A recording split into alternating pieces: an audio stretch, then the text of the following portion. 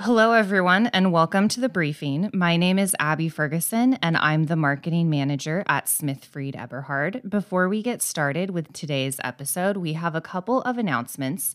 We have two webinars coming up. The first one is on Thursday, March 31st, and that is Washington Commercial Lines 2021 Year in Review. And that's going to be with two of our partners up in Seattle, Ashley Nagrotsky and Kyle Riley. We also have a second webinar coming up later in April, and that is going to cover a crucial case that happened in Oregon recently, Moody v. Oregon Community Credit Union, and that is going to be with our partner in Oregon, Cliff Wilson and Melanie Rose. Okay, so now we'll go ahead and get into today's legal alert. So the title of today's alert is Spoiler Alert. Spoliation combined with discovery violations are sanctionable by default judgment. This comes from the desk of Brian Schiewe, who is a partner in our Washington, Seattle office. In Washington, the harshest discovery sanctions are reserved for the most egregious conduct. In an attempt to balance the need to deter violations with a preference of deciding cases on the merits, our courts are required to explicitly consider and often select less severe sanctions before ruling. But what violations and acts can justify the harshest sanction of all, a default judgment on liability? This is the question that the Court of Appeals of Washington analyzed in a recent decision. The claims pointer for this legal alert. A default judgment on liability is an appropriate discovery sanction when spoliation, combined with multiple discovery violations, makes it difficult for the opposing party to uncover the spoliation. While Washington courts traditionally do not grant default judgment in spoliation cases, the court found on the facts of this case that spoliation coupled with the multiple discovery violations warranted this harsh sanction. And this case is J.K. v. Bellevue School District number 405. So the facts of the case.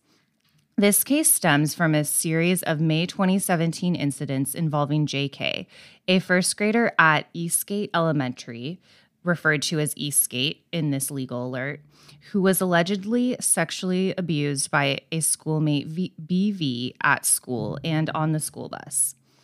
Eastgate had surveillance cameras in the school and on the bus that may have captured footage of JK and BV. Like most surveillance video, the cameras preserved video for 30 days before they automatically overwrote old footage if no action is taken to preserve the footage. The abuse was immediately reported to the school. After reviewing the school footage, the principal prepared a notice of disciplinary action and stated BV inappropriately touched another student. At that time, the school district, referred to as BSD in this alert, did not preserve any video footage. In June 2017, BSD received a tort claim form and a litigation hold letter from JK requesting that BSD preserve surveillance footage from the school and the buses. In October 2017, the school district was served with a complaint. In November 2017, the school district was served with discovery requests seeking videos related to JK and BV. This first request instructed, if any video was but is no longer in BSD's possession, please state what disposition was made of the document. The day before responses were due, BSD, for the first time, acted to preserve surveillance footage from the school cameras. The recovered footage only covered dates after the children had stopped attending school together. In its response to the first set of discovery, BSD said that there was no responsive bus video and that the school video dated back to May 27th. It failed to mention whether it previously possessed any responsive video footage. JK and the trial court attempted many times to compel complete answers, and BSD repeatedly failed to comply with the court's orders. When BSD produced late responses, it failed to answer the questions completely by leaving out important evidence like who had knowledge of the footage destruction and the principal's emails regarding reviewing the footage.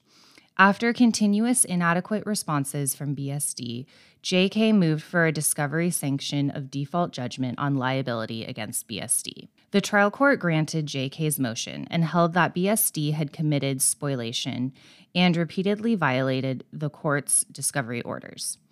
In its appeal, BSD contends that it did not commit sanctionable spoliation because the footage that was destroyed was irrelevant and that it lacked the requisite culpability. BSD also argued that Washington case law does not allow default judgments for spoliation. So now we're going to go into the law section of this legal alert, which just discusses the laws that come into play in this case. So the first part of this law section is going to talk about spoliation. Spoliation occurs when one intentionally destructs evidence and encompasses a broad range of acts.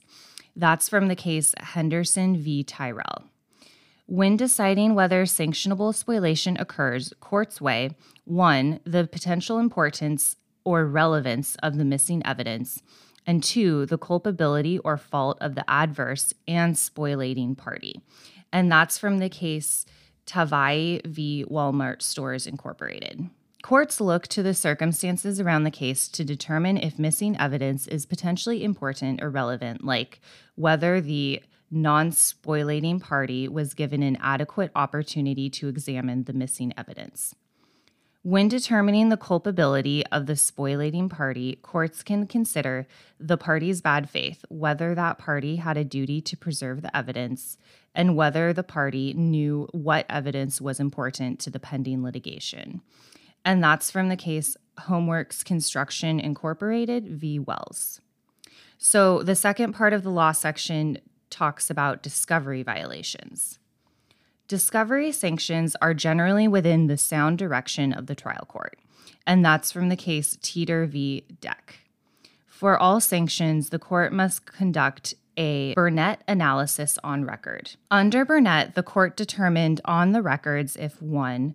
The discovery violation was willful or deliberate, 2. The violation substantially prejudiced the opponent's ability to prepare for trial, and 3, the court explicitly considered less severe sanctions. The purpose of sanction orders is to deter, to punish, compensate, and to educate. So, analysis. To determine if BSD committed sanctionable spoliation, the court discussed if the video footage was potentially important or relevant, and if BSD had the requisite culpability. BSD argued that the destroyed video footage was not relevant because the cameras did not capture the areas where the two children interacted. When the court considered the school video footage, they acknowledged that while some cameras did not capture the spaces that JK and BV occupied, it was still possible that they could have captured relevant information in the background, like the playground where the children had recess together. Thus, there was potential that the footage, even from a distance, could show JK and BV interacting or give some idea about the supervision on the playground. The bus footage was even more likely to have been important and relevant, as the two children rode the bus together and would have appeared on the footage. Additionally, the court felt that JK had not had a chance to examine the destroyed evidence further because the trial court's opinion. Next, the court addressed BSD's argument that it lacked the requisite culpability and merely acted negligently. Considering the facts that the principal sent an urgent request for footage viewing software to be installed in his computer, and BSD received a litigation hold from JK, the trial court found that BSD reasonably anticipated litigation and knew that the video footage was potentially important evidence.